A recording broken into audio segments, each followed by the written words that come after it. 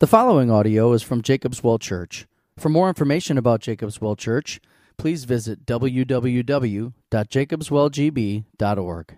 We have a lot to cover today, so we're just going to kind of jump on in. If you would, please open your Bibles to Genesis chapter 39. If you're in the red Bible, it is page 33. If you're in the children's Bible, it's page 66. Genesis chapter 39.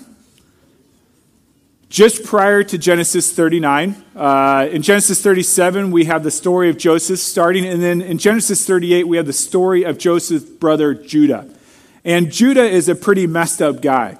Judah is a guy, he is enslaved to his own selfishness, he's enslaved to his own sinful desires.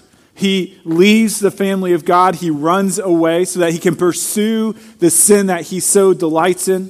He joins with, makes best friends with this guy who is kind of the party animal of the city. He marries a Canaanite woman.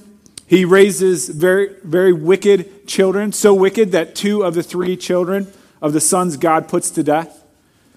Judah goes on to put his daughter-in-law Tamar in great danger by not giving her his youngest son. Judah's wife dies over the course of chapter 38, and in a way to grieve for it, Judah decides to go and party. And as he's going to party, he goes to also solicit a prostitute.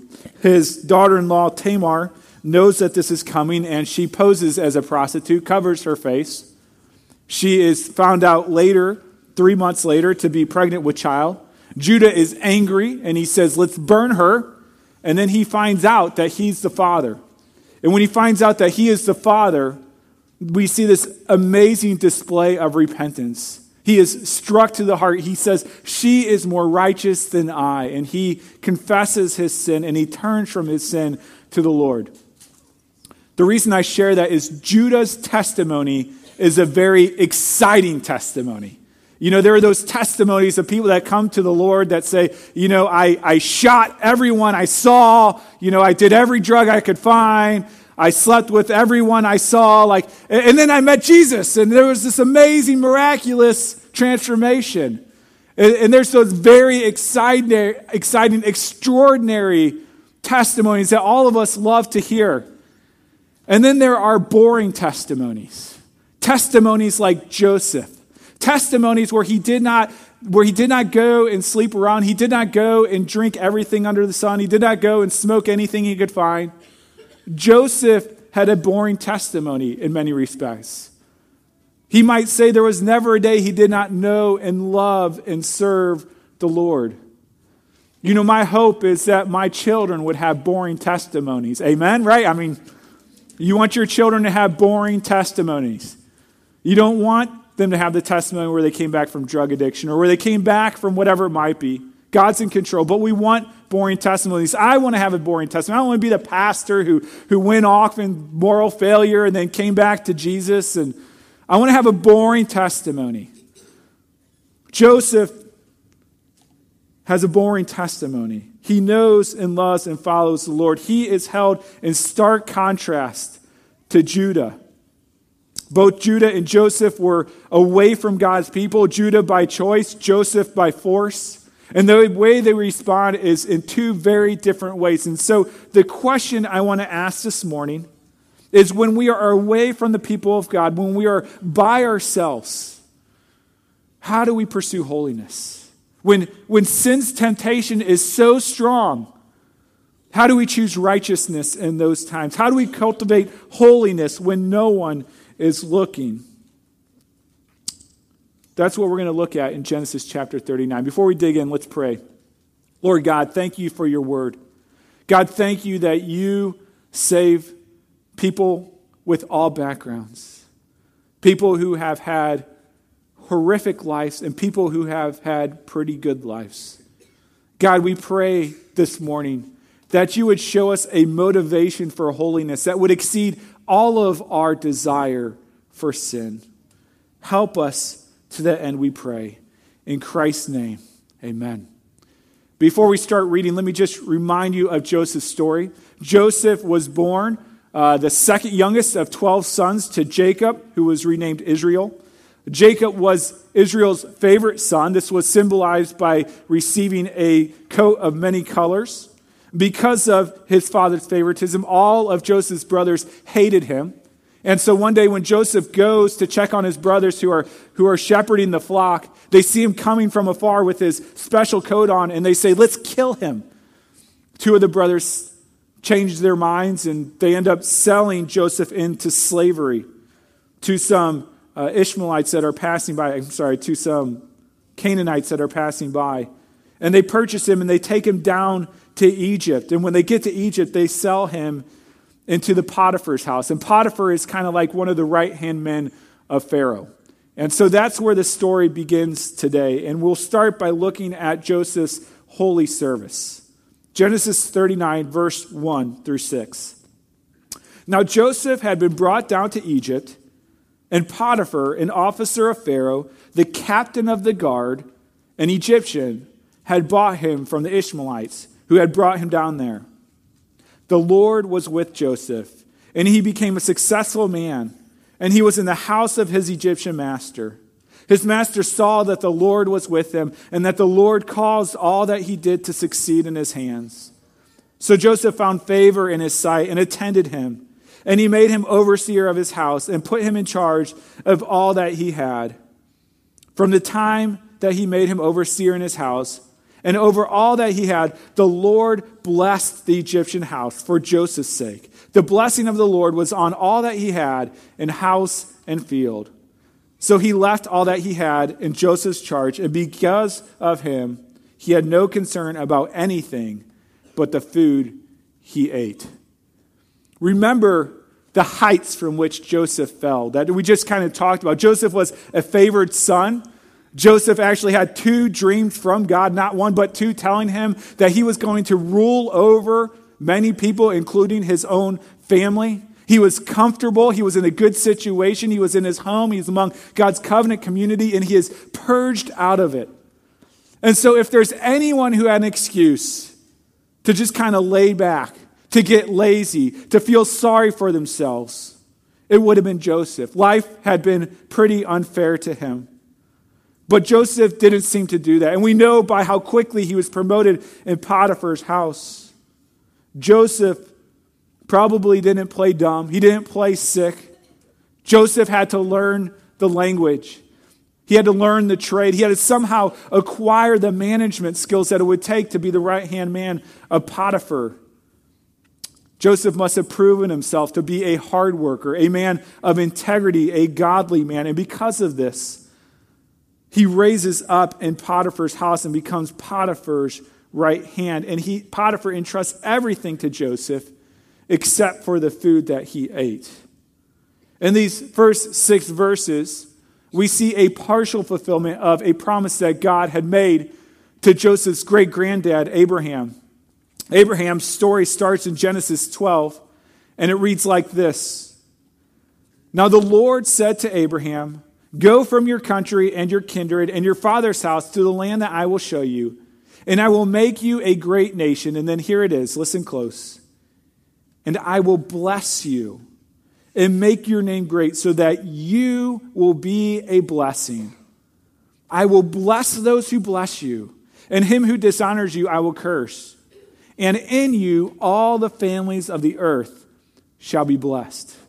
This promise to Abraham is actually repeated to him and to his descendants in Genesis 18, 22, and 30. It's a dominant theme of God's covenant with Abraham and his children, that they would be a blessing to the nations. And we see that partial fulfillment here with Joseph. We see his holy service before God, even as a slave in Potiphar's house. He's a blessing to the house of Potiphar. Later we will see he's a blessing to the prison. Even later we will see as he raises to power and becomes the prime minister of Egypt, he is a blessing not only to Pharaoh, but to all the people in the region. If you trust in Christ, Galatians 3:7 tells us that you too are a child of Abraham, that you too have been blessed by God in order that you might be a blessing in your family, in your community, but even in your workplace. This past Friday, I was visiting with John Olson's dad in the hospital, And I was reminded of a story that I heard earlier. He's from the UP, and he has a good friend that he led to the Lord, whose name is Elmer, or they also call him Lubby. Elmer worked for the Dickinson County Road Commission in Iron Mountain for about 40 years. And as part of his job, when snow came, he had to go out and plow the roads. But Elmer just didn't go out and plow the roads. He did much more than that. He went the extra mile.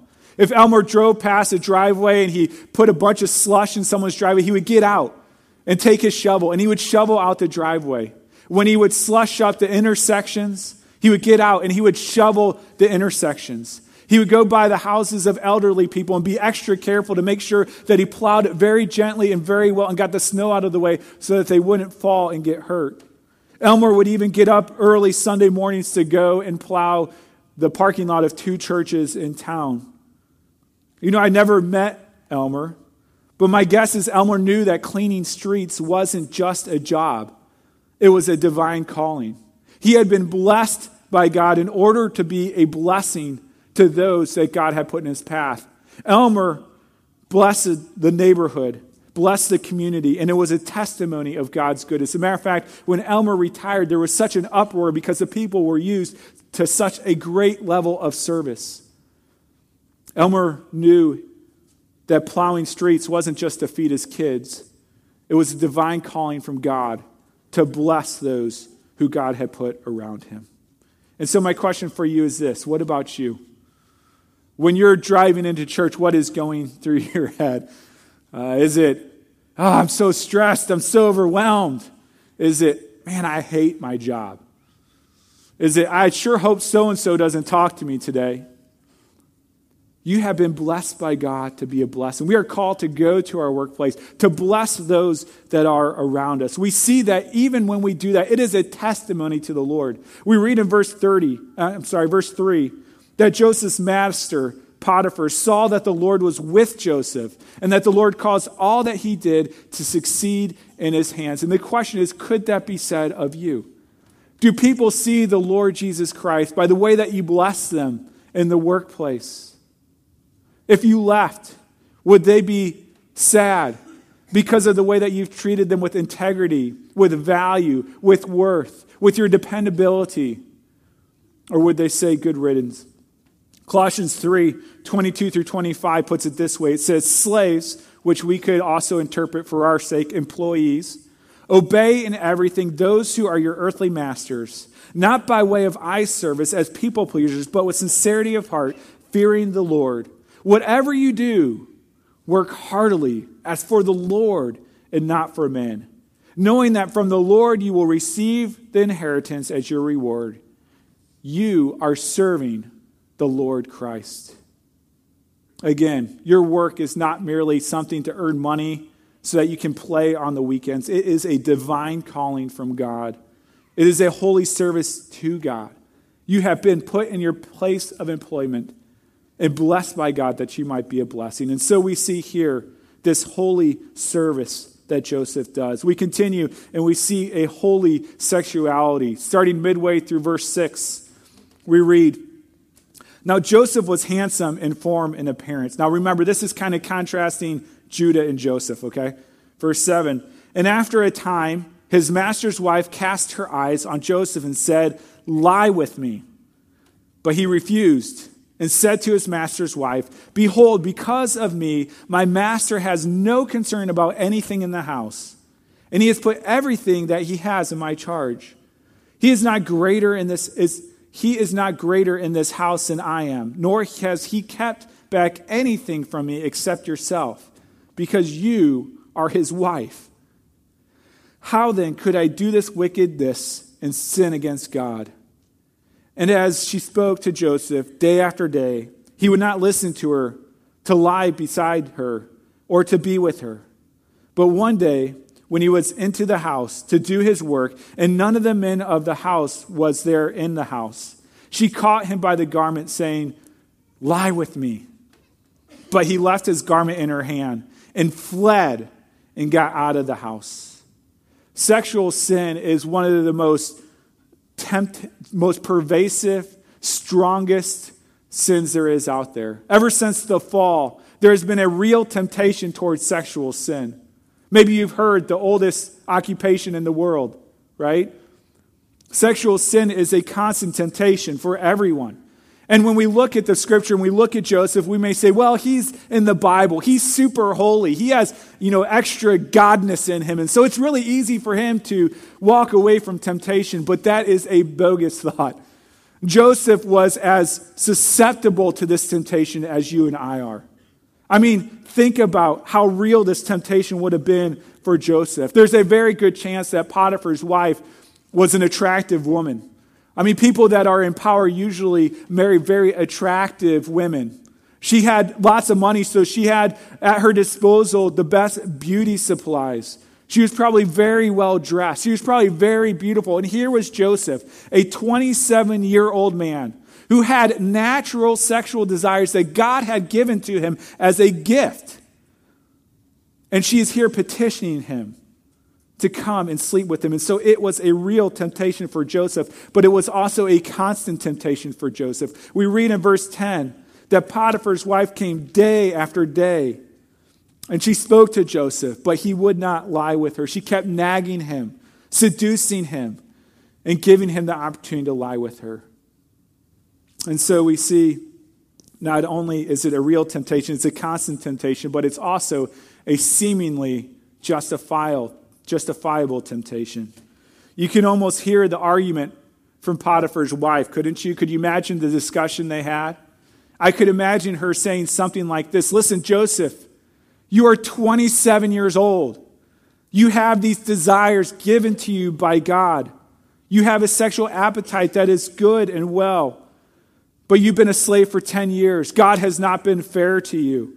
God has made your life hard, and now you have this opportunity. God has given you this opportunity to enjoy the desires that he has given to you. You're not married, you are alone, and you will probably always be single. Let us indulge. Or you might think about how Joseph might justify this. He could say to himself, you know what, Potiphar, he's too busy to run his house. He's too busy even to take care of his wife. She is a desperate housewife. She needs some TLC. She deserves a man to love her. Do you see how this works?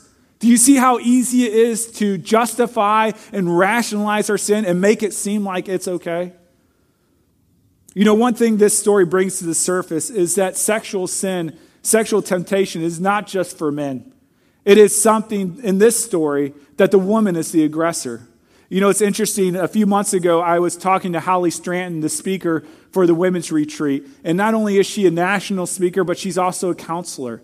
And I asked her, I said, Holly, what is the number one thing you see women for? What is the number one reason they come into counseling? And to be honest, I thought I would hear low self-esteem or depression or something like that.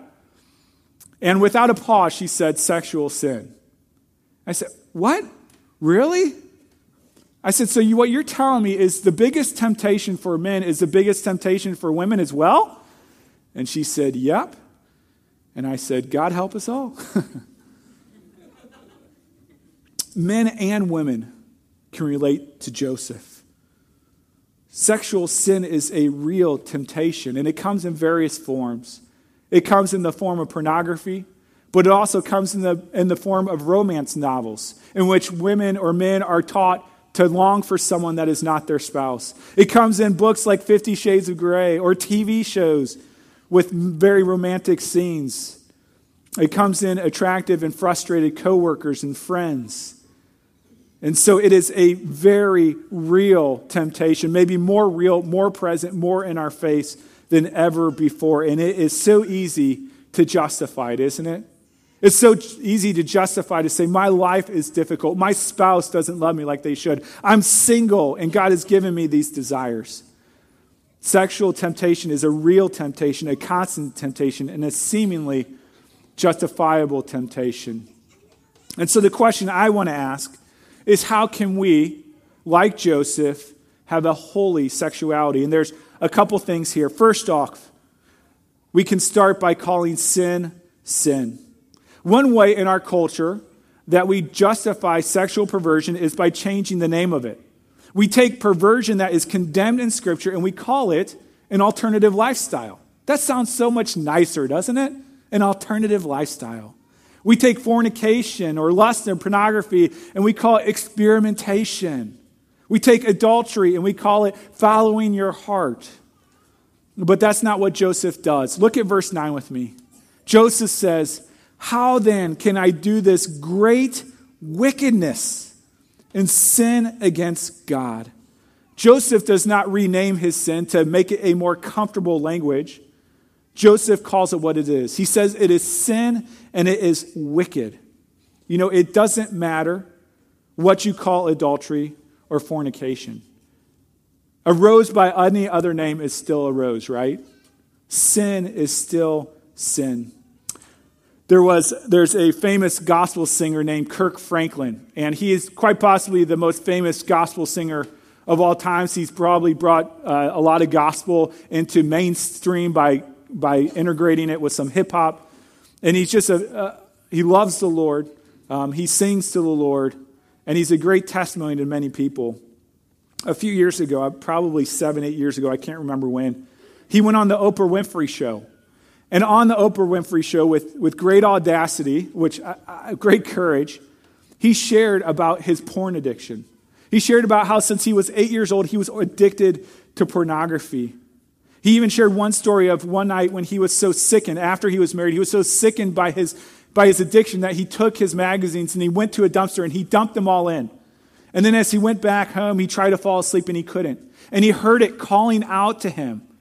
And so there he was, driving back, digging through the dumpster, trying to find those magazines.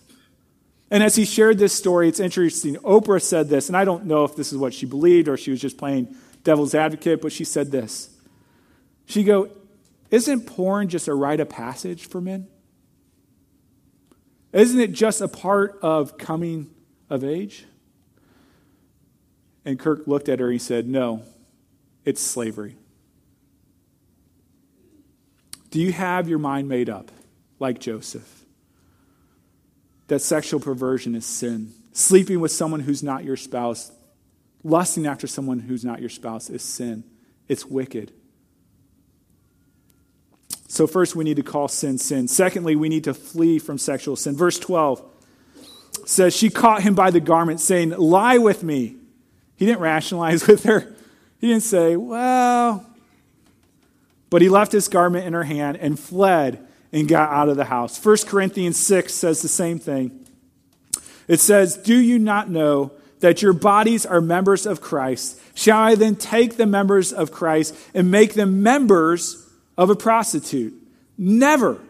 Or do you not know that he who is joined to a prostitute becomes one body with her? For as it is written, the two shall become one flesh. But he who is joined to the Lord becomes one spirit with him. Paul is communicating something that research has found recently, which is that sexual encounters is something that welds people together spiritually, emotionally, physically, mentally, psychologically. This is God's gift to super glue husbands and wives together. It is a relational concrete to mend together husbands and wives. And so when we are concreting ourselves, welding ourselves, super gluing ourselves to people that are not our spouse, we're breaking the bond with the one that God gave us sexuality for. When we have sex with our spouse, we are not just having a physical exchange. We are committing all of our life to them. And they're committing all of their life to us. Christianity doesn't diminish sex. It heightens it. And it says it is a powerful vehicle used by God to mend two hearts together. Verse 18 in that 1 Corinthians passage goes on and says, flee from sexual immorality. Every other sin a person commits is outside the body, but the sexual immoral person sins against his own body. Or do you not know that your body is a temple of the Holy Spirit within you, whom you have from God? You are not your own, for you were bought with a price. So glorify God with your body. This is a powerful passage telling us to flee from sexual immorality by reminding us of who we are in Christ. We are joined to the Lord. We are one spirit with him. We are the temple of the Holy Spirit. We are bought with a price. And so we should glorify God with our body. We should flee. This part of this means fleeing physically. One theologian said that the greatest arsenal for running away from sexual sin is a new pair of tennis shoes.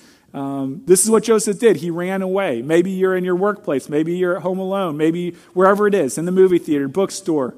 If you see this sin coming towards you, we're called to flee physically, but we're also called to flee mentally in our heads.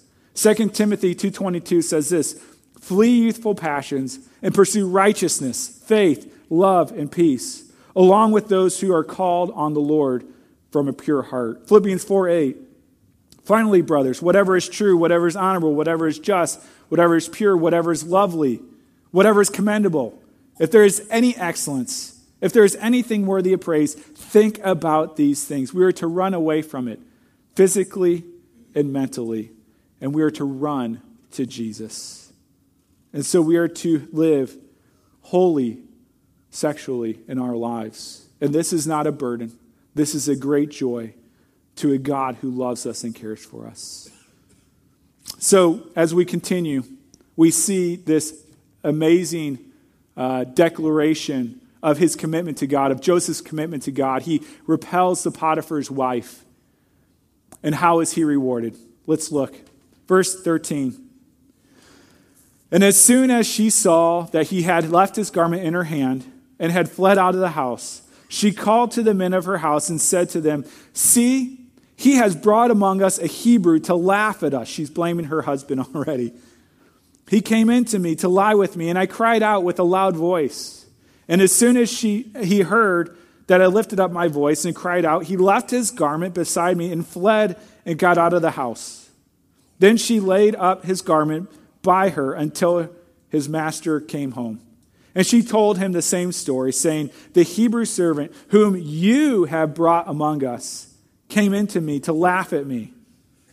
But as soon as I lifted up my voice and cried, he left his garment beside me and fled out of the house. As soon as his master heard the words that his wife spoke to him, this is the way your servant treated me, his anger was kindled. And Joseph's master took him and put him into prison, the place where the king's prisoners were confined, and he was there in prison. Now, I don't know about you, but this seems a little bit unfair, doesn't it? Here's Joseph, away from family, 27 years old, single. He has natural God-given desires. The opportunity presents himself, and he chooses to follow God. You would expect God to maybe throw a parade for him or do something special, but what happens? He's wrongfully accused, and he's thrown in jail. If this troubles you that God responds in this way, could it be that your motivation for righteousness is completely off? Could it be that your motivation for godliness is not actually to glorify God, but that you might receive comfort, that you might receive gifts, that you might receive a parade from God? Could it be that your goal for righteousness is not to hear him say, well done, good and faithful servant, but your goal for righteousness is that your life might go easy? You see, for Joseph, this wasn't really, it didn't seem to be at least a big deal for him. I would be prone to depression, anger, bitterness. That's not how Joseph responded. And I'm convinced the reason why he doesn't respond in that way is because he says, whatever happens, whether I am unjustly convicted and thrown in jail, or whether I am sitting in Potiphar's house, or whether I am with my family, everything I do, no matter what the situation, is for the glory of God. It's not for my own personal gain. It's for God to receive glory. You know, there's an important truth here. Joseph didn't just suffer in the midst of his righteousness. Joseph suffered because of his righteousness. Do you see that? If Joseph would have gone into sin, it would have been their little secret. He could have climbed the corporate ladder even more. But it was because of his righteousness that he was persecuted and thrown in prison. You see, this Joseph is to point us to a greater Joseph. This is the heart of the gospel. There was a greater Joseph to come who never ever sinned. He was righteous 100% of the time. And yet, because of his righteousness, because of it, He was persecuted. He was in prison. He was wrongfully sentenced to death. He was beaten. He was mocked. He was spit on. A crown of thorns was placed on his head and beat into his brow. He was taken to the cross where he hung on it for you and for me. He is the greater Joseph. He's the Joseph that suffered because of his righteousness. He suffered because he loves you and me. He suffered that you and I might not ever suffer again. That in all of eternity, we will endure perfect delight and never again have to deal with suffering. You know, Joseph did everything right, and yet life blew up for him. And the question for you is this: when you have resisted temptation, when life still goes bad, where do you go? Do you plunge into despair? Do you plunge into sin and say, it's not worth it anyways, he's not doing anything for me? Or do you respond like Joseph? Do you respond like Christ in obedience to walk faithfully with the Lord? Let's continue with the passage, verse 21. This is while Joseph is wrongfully put in prison. But the Lord was with Joseph and showed him steadfast love and gave him favor in the sight of the keeper of the prison. And the keeper of the prison put Joseph in charge of all the prisoners who were in the prison. Whatever was done there, he was the one who did it. The keeper of the prison paid no attention to anything that was in Joseph's charge. Now, I'm just thinking of this like, you know, if you're wrongfully put in prison and the warden tosses you the keys, you might be a trustworthy person. So Joseph was put in charge because the Lord was with him. And whatever he did, the Lord made it successful. You know, as we look at this story, we maybe know the end of Joseph's story. We have an advantage that Joseph doesn't. We know the end of Joseph's story. We know that he had to go to this royal prison in order to meet some royal officials who would introduce him to the Pharaoh, and that he would meet the Pharaoh so that he could become the prince of Egypt, the prime minister of Egypt. And he became the prime minister of Egypt so that he could interpret revelation from God to save up food for 7 years and to dispense it for 7 years, saving hundreds and thousands of people, not to mention his own family and the line of Judah, which is the line of Christ. We can see all those things because we have read the end of the story. Now, you might be looking at this saying, that's great for Joseph. He's going through suffering, but he has this great end in mind. What about me? I'm going through suffering. I'm going through trials. But I don't see God doing anything with it. Don't forget, your story's not done. God is still writing your story. And it's true, you may or may not know why God has brought suffering into your life. But we have this promise from from Romans 8:28, that God makes to those who love him. Romans 8:28 says this, and we know that for those who love God, all things, good, bad, ugly, work together for good, for those who are called according to his purpose. Now, it does not say suffering is good. It doesn't say that the things are good, but that God will use it for good in his great plan of redemption. So in the midst of suffering, we must remain faithful, knowing God will use it for good in accordance to his plan. And so we have seen Joseph's holy service, working for God and not for men, his holy sexuality, fleeing sexual immorality, and even his holy suffering, living for Christ in the midst of an unjust imprisonment. It's funny because at the end of Genesis 39, it ends with Joseph in prison. But the great irony is that in all of Egypt, there was not a more free man. Joseph was more free than anyone else in all of Egypt, assuming that no one else knew the Lord God. I mean, when you look at this life, you see the freedom in his life. Joseph was free from useless, godless work. He was free from unholy, guilt-laden sexuality. He was free from bitterness and anger and depression in the midst of his suffering. And I don't know about you, but I want to be free like Joseph.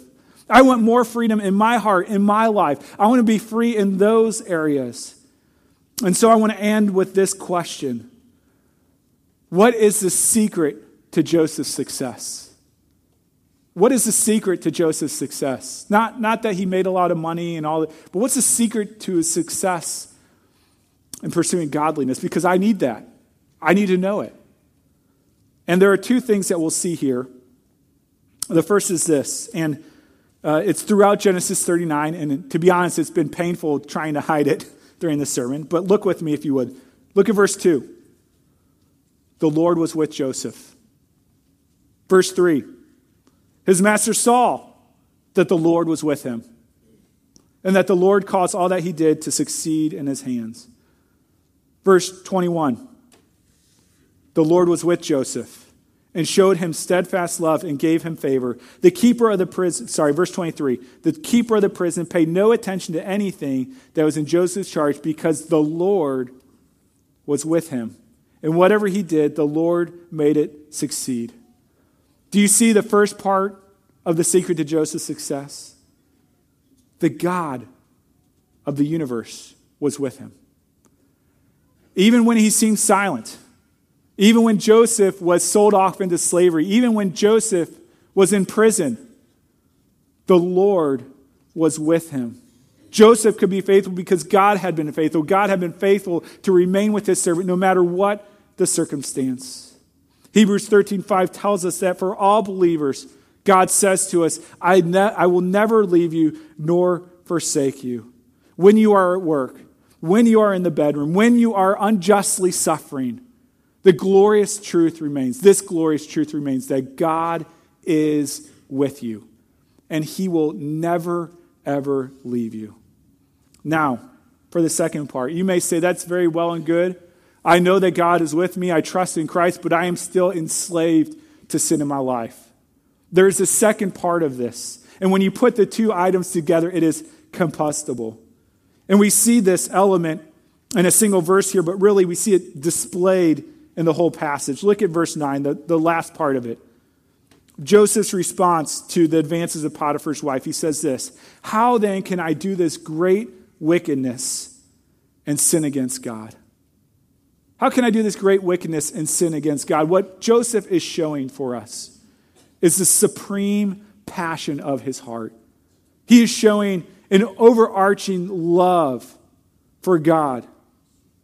Yes, God is with Joseph, but God is also Joseph's supreme love in life. And Joseph gives God first place, and that orders everything else in his life. You know, we often think that to defeat sin in our life, to have a boring testimony like we want, that we need to have just this amazing self-control.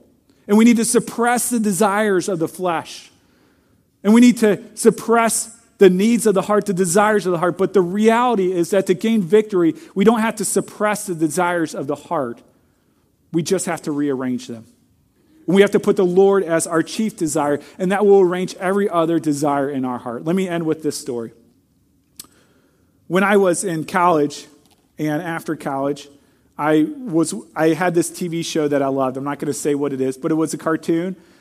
And the cartoon was kind of inappropriate, and I knew it, but I thought, I'm an adult, it's funny, it's okay, I'll watch it. And so even Trish, when we got married, she'd say, why do you watch that show? That's such a bad show. But it's so funny. But then we had our first child, Corbin. And my life was recentered, to say the least. The first year of his life, I actually stayed home and I watched him and then took night classes to finish seminary. Tricia taught so that we could pay the bills. And he was ever present. He was always there. He would nap in the living room. I'd hold him in the living room. He'd play in the living room. And so when that cartoon would come on, when I'd be flipping through the channel, he'd see that cartoon, he'd be like, oh, a cartoon. And I'd say, no. Let's keep going. And the reason why my priorities had changed was because I had a new passion in my life, a passion that was greater than this silly TV show. If you're just trying to suppress wicked desires, you will fail. The secret to Joseph's success in pursuing godliness at work, godliness in the bedroom, godliness in suffering, is the secret to your success and to my success. And that realizing that we are never, ever, ever, ever alone, but that God of the universe is with us. And by cherishing that God above all else, making him our supreme passion, that everything else would become minimal in comparison. everything else will be controlled by that one overarching, overmastering, supreme love of your heart. Let's pray. God, we pray indeed that you would become our great passion, that you would become our great desire, that you would crowd out the sinful desires of our heart, that we might be consumed by you, and that we might live godly lives for your glory, God. Help us to this end, we pray. In Christ's name, amen.